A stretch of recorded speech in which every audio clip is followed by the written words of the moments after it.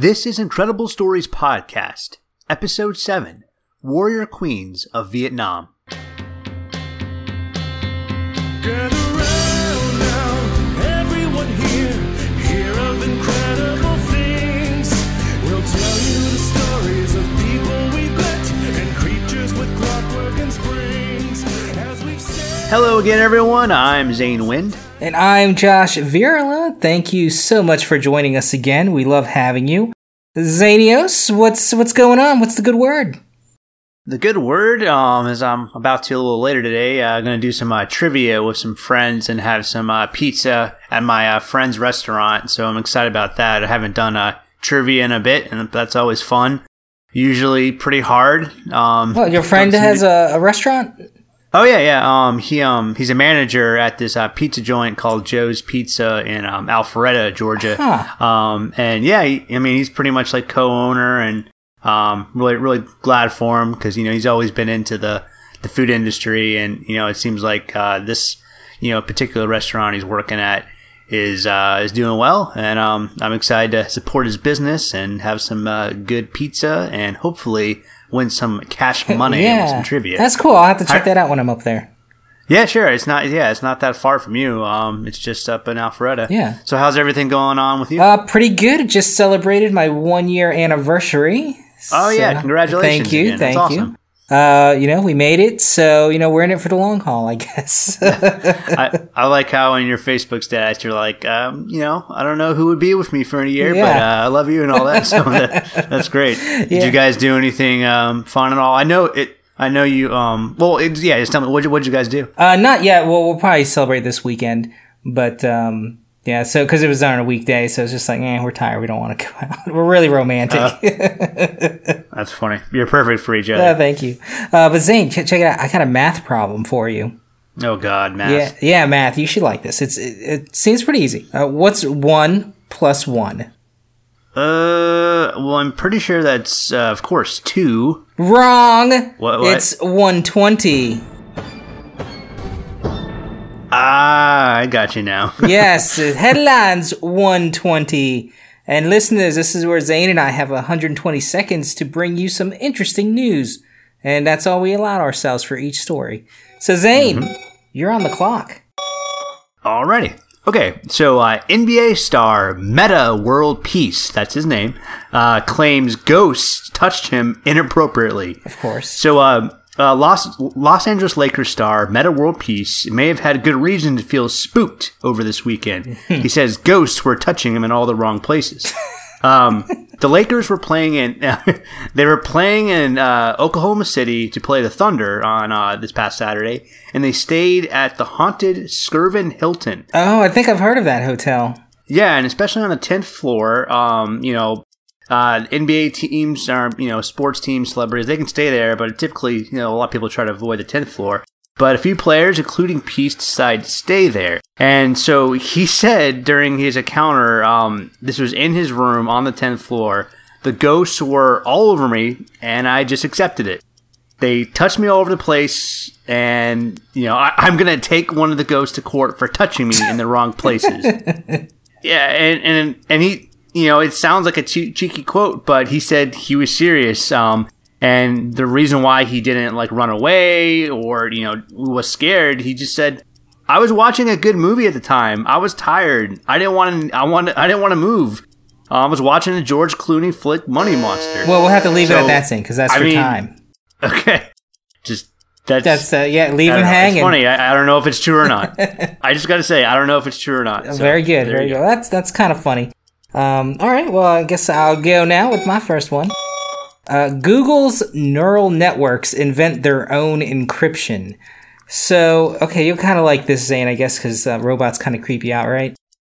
So Google's... they're interesting. Okay, well, yeah, they're interesting, but it's kind of freaky. But apparently Google has... Yeah, I guess it's starting to get freaky with all the technology. Oh, yeah. Well, check this out. Google has their... has some supercomputers, and they set them up to where they have 3 computers. One's called Bob, one's called Alice, and the other one's called Eve. And they task them to communicate with each other, or at least 2 of the 3 of them to communicate with each other. and they said, and they told their computers, okay, you, Bob, you need to decipher Alice's text when she sends it to you with with her encryption. So Alice has to encrypt the text to Bob, and Bob has to decipher that, and then Eve listens in and tries to crack that. But apparently they kind of developed their own method of encryption, although it's not very strong and pretty weak by our standards. It shows that computers are learning and they're doing this stuff on their own. Oh, God. Yeah, freaky, huh? Well, the end is nigh. It is that, and that my time is nigh, so. Okay, Zane, you are up again. Alrighty. WikiLeaks documents reveal United Nations have interest in UFOs.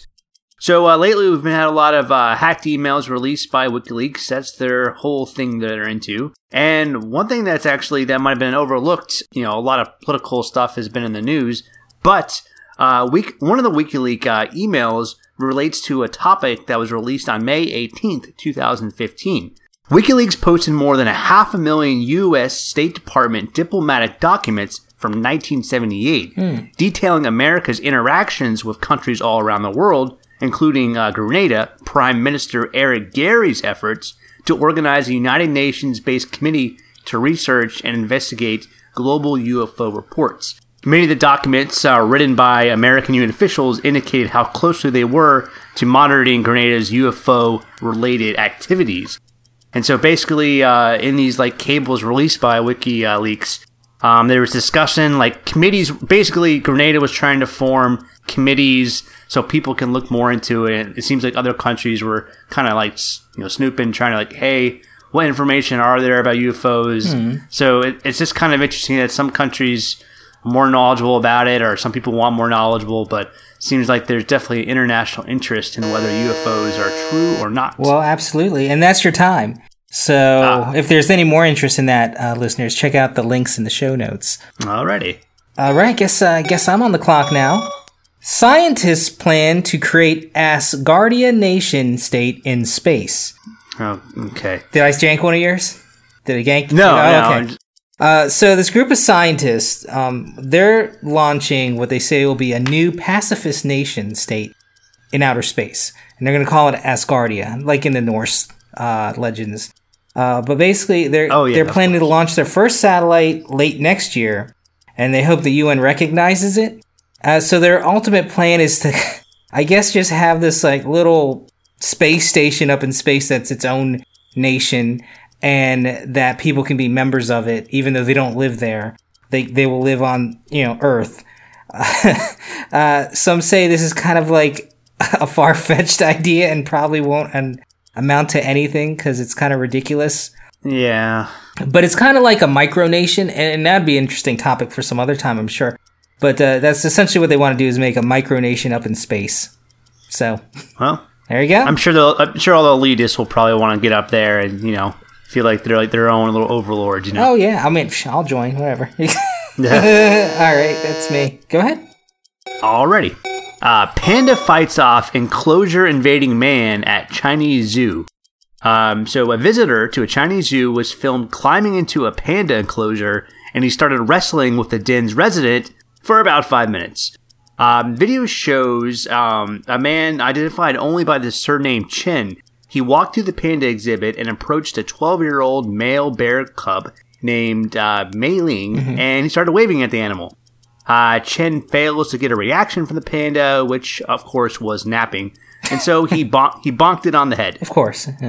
Mei Ling woke when he was touched, and he starts wrestling with the man for 5 minutes. Now, it wasn't like any dangerous situation. It appears the panda was kind of playing according to its behavior, but Chen was kind of getting overmatched because this is a big animal, and so he runs out of the facility. He hasn't been charged of anything, but appears his motive for doing this was to impress two ladies, of course, that were with him. It always is, right? Well, I guess if he hasn't seen Kung Fu Panda, he doesn't know the danger that poses. But whatever. Apparently not. All right, well that's a good story, Zane. I like that. All right, so my final one: first known dinosaur brain fossil discovered. Oh my god. Oh, cool. Yeah, so they say they found a fossilized brain of a dinosaur on a British beach, and they estimate it to be 133 million years old. How they know it's from a dinosaur, I don't know how they could possibly know that. Size of a peanut, maybe? I don't know. It's a little bit bigger than, like, if you put a penny next to it. I don't know, it's about half the size of your cell phone, I guess. Wow. But they say it's from a relative of the iguanodon, which, that dinosaur kind of looks like it's giving a thumbs up all the time. And how they would know that, I have no idea. It doesn't seem like how do they know it's not from a whale? It's a fossilized whale brain, But anyway, so scientists said, yeah, this looks pretty neat, and it's intriguing to a lot of the people who study that. But they're kind of skeptical in the community, but they're hoping that it's such a sensational claim that they will get a lot of research into it early on, and they can figure out if it's actually a dinosaur brain. So that's where they're at with that. But how it formed, they say it formed in a low oxygen water environment, but it was acidic. It was like in an acidic pond, and it pickled the brain, so it preserved it to get fossilized better. Pickled dino brain. Interesting. Tasty. Sounds delicious. Yes. Alrighty. Well, excellent headlines for today, but let's get at it. So, Josh, I'm guessing we are going to be talking about some interesting Vietnamese women? That's correct, Zane. But not just interesting, incredible. Oh, yes. Yes. I have for you 2 badass sisters who led a rebellion against the Chinese and set up their own kingdom. Mulan who? But I'm getting ahead of myself a bit, so why don't you just ruminate whilst I illuminate? Nice rhyming there, Jeannie. Go right ahead. I'm not going to sing that for you, but all right. I wish. Well, Zane and listeners, let's take a journey all the way back to around 12 to 14-ish AD. The dates are kind of fluid because no one really knows the exact dates of these sisters' births. Sure. Yeah, and the sisters, and, again, this is like a lot of Vietnamese names, so I'm going to butcher them horribly, I'm sure. Godspeed. Thank you. But the sisters are named Trung Troc and Trung Ni. Okay? Ugh. Now... They're not very pretty names, but, Well, in Vietnam, they're very beautiful.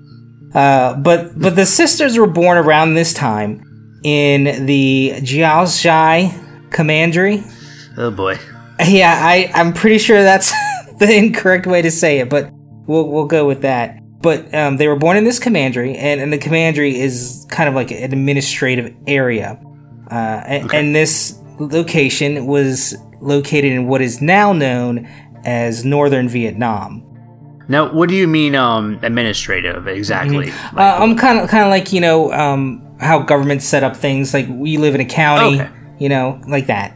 It's under the rule of just kind of a government. Yeah, it's a bureaucratic way to separate things. Okay, gotcha. So now this area was under the rule of the Chinese Han Dynasty, and China had been ruling over what is now Vietnam for about 150 years at this point in our story, and that's 150 years into 1,000 years of China's rule over this area.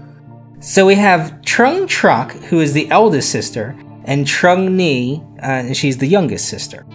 Now, just to mention real quick, Zane and listeners, about Vietnamese naming conventions. In Vietnam, they typically put the family name first, and then the middle name, and then their first name. So in American names, it would be like Roosevelt Delano Franklin, right? But that's how they do it over there. And in Vietnamese culture, usually women... Wind Andrew Zane. Yeah, there you go. Oh, that kind of sounds kind of cool. Sounds like some sort of anime character. Yeah, you'd go by Wind. Well, only sometimes. I'm not going to get into all their customs and how they talk to people when they use names in certain ways, but just know that women usually keep their family names when they marry. So, okay, back to the gals. Okay, very cool. Now, their father was a prefect of the rural district Mei Lin. And a prefect is kind of like a governor or chief officer of a region. So they were in a pretty well-to-do family. It's not a really good student at Hogwarts, you mean? No, it's not. No, what is that? A prefect. Oh, well, They were really good students at Hogwarts. oh, I'm Okay, keep sorry. I going. wasn't that into Harry Potter. Harry Potter. Dumbledore dies. Spoiler. Okay. Oh, No! God. All right. So they were in a pretty well-to-do family considering, the time frame. Now, at this point of time in Vietnam, and I'm going to call this region Vietnam throughout the story just because even though it wasn't technically Vietnam at that time, it was what we know as Vietnam now. Okay. So society was largely a matriarchal society, meaning women took the lead and were actually allowed to be in charge of things. So kind of ahead of their time in this culture, which is kind of cool. Mm-hmm. So during this time, the women being ahead of their times, in terms of freedoms, they were allowed to do things like inherit property, be political leaders, traders, judges, and even warriors. Oh, wow. Of course, later, Chinese would influence Vietnam, so a lot of these freedoms for women were suppressed, and the matriarchal slant was replaced with a patriarchal point of view, if that makes sense. So basically, they're like, women bad, men good. But that took a little bit of time. So this was before China really took over. This matriarchal society was in place, but then and China came in. Correct. And they were trying to. I gotcha. Yeah. So, back to their father. Now, being in the high status role that he was in, he was able to teach his daughters things that might not have been available to more of the peasant class. So their father taught them martial arts. And, that would have been important in a house of his stature because, that was like a high-class thing to do, perform martial arts. Also educated his daughters on warfare and other things that people normally wouldn't have been educated on back in the day, depending on their class, because they are upper society, remind you. However, being under the rule of China was less than favorable for the local people, and how they did things was, this is China, how China did things when they would take over an area was they would kind of force their culture onto people and make them adopt their culture and do things the way they would do things. So, as you can imagine, that would rub people the wrong way, and eventually rumblings they started. By many accounts, China was cruel and treated the people of the region poorly. Okay, so they grew up in this environment that was, kind of repressive because of China, being over the region and imposing their will on the people. But even in this shaky environment, Troc, the older sister, she found love. Aww. Love brings us together. She found love in the form of her father's doctor's son. His name was Tai Sak, I believe. So they married, but they were subjected to the greed and suppression of the Chinese governor named To Din. So such a scary name. To Din. Well, a lot of it's how I said it. If I would have been like To Din, it would sound very nice. Sounded like come in. Yeah, exactly.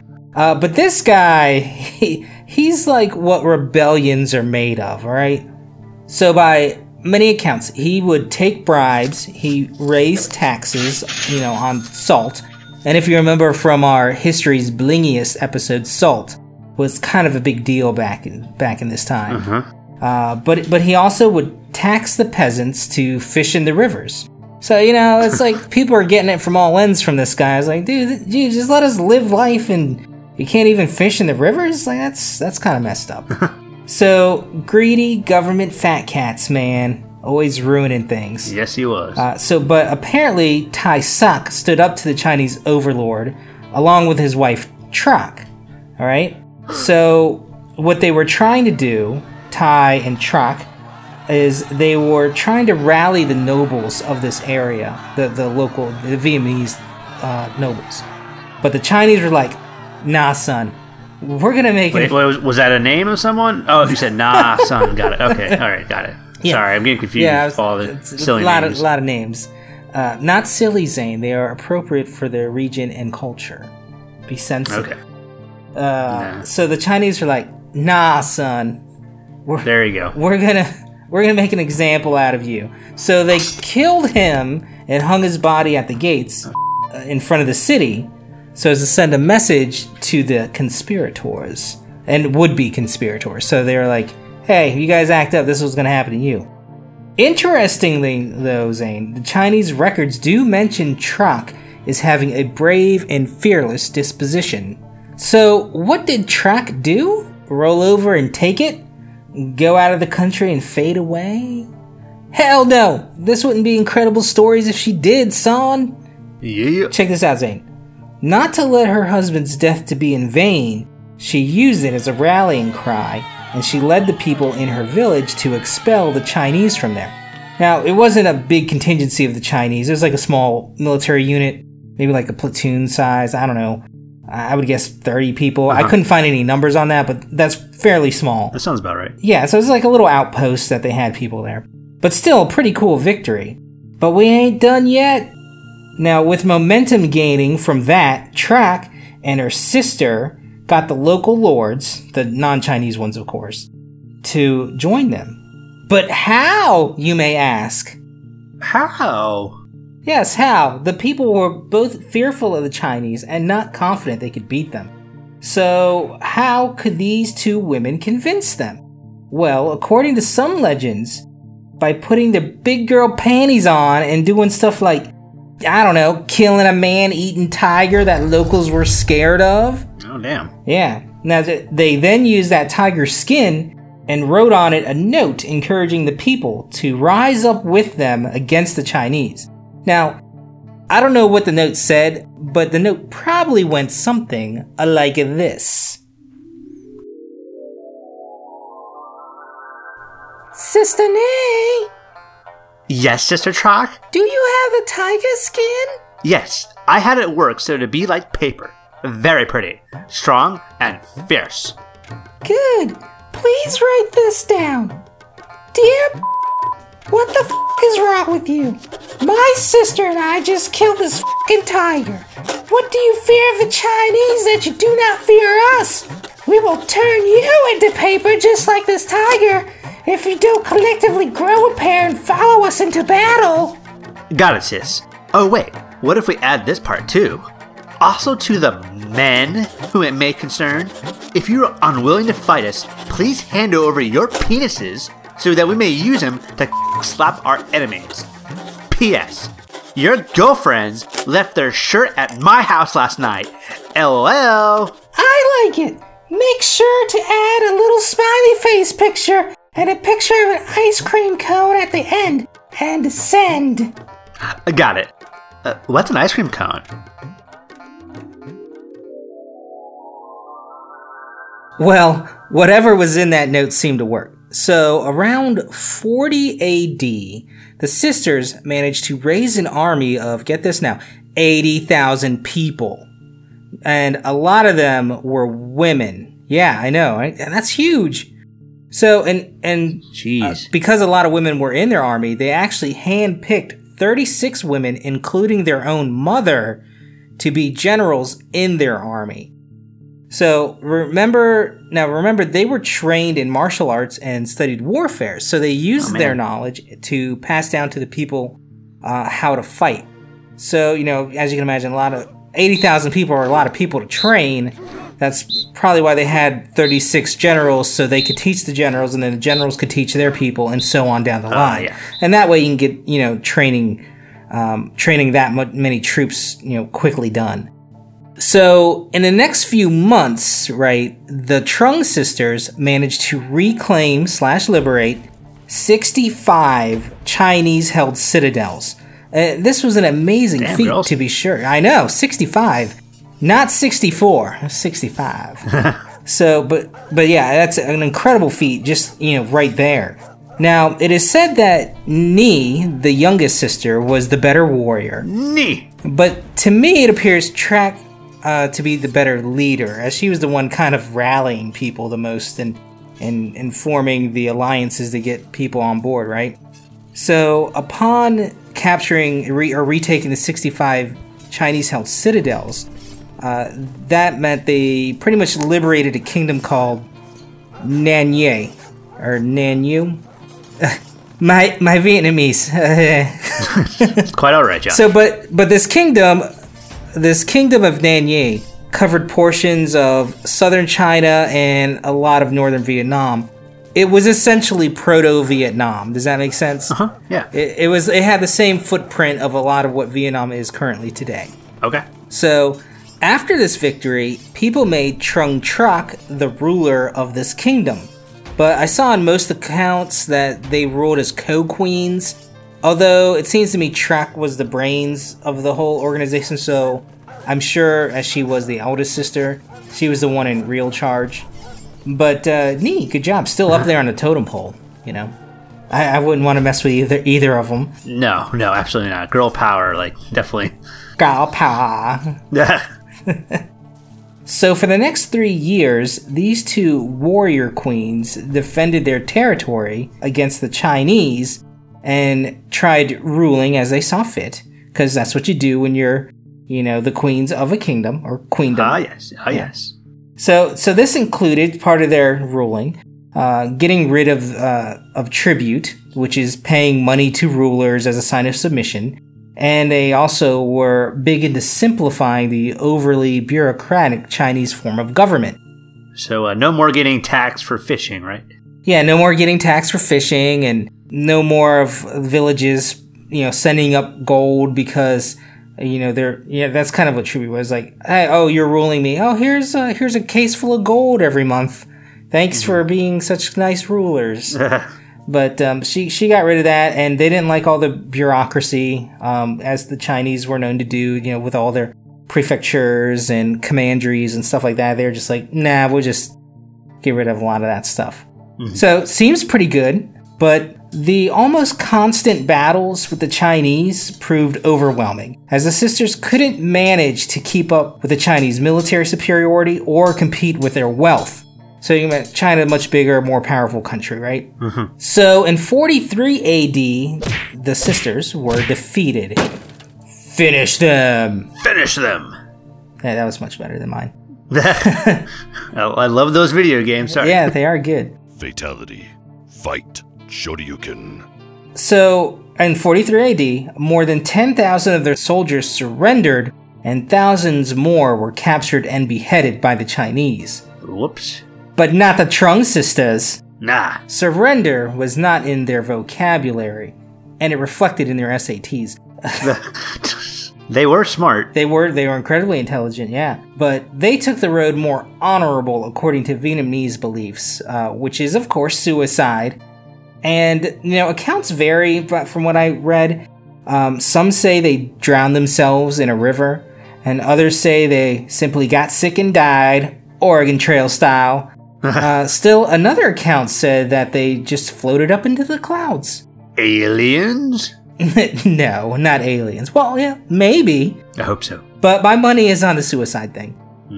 Was the common thing for suicide in Vietnamese culture, was that kind of similar to, what's, known a lot like in Japanese culture, how they would kind of, stab themselves to death? Like, was that kind of a common thing in the whole Asian continent, really? Yeah, well, I think back in this time frame, and not just in Asia, but other cultures had it too. Like, you rather be killed by your own hands than by the enemy, Right. But it's, it more was seen honor. as a great honor for... Right, yeah. It's like, hey, I'm just going to finish myself off before you can, and then, I'm not going to give you the satisfaction. But also, too, I think... they probably would have been tortured or something by the Chinese. I'm if sure. And I'm sure they don't want to be beheaded, and impaled, which happened a lot back then too. So, but this time in Vietnam history was a mere blip in the near 1,000-year reign of China over this region. And although they accomplished an incredible feat kicking Chinese ass and establishing their own queendom, I'd say their greatest contribution to Vietnam followed, after their death. Being such significant cultural heroes, the Trung sisters were used as kind of the ideal image of patriotism and courage, especially in the face of fighting against the Chinese and later the French.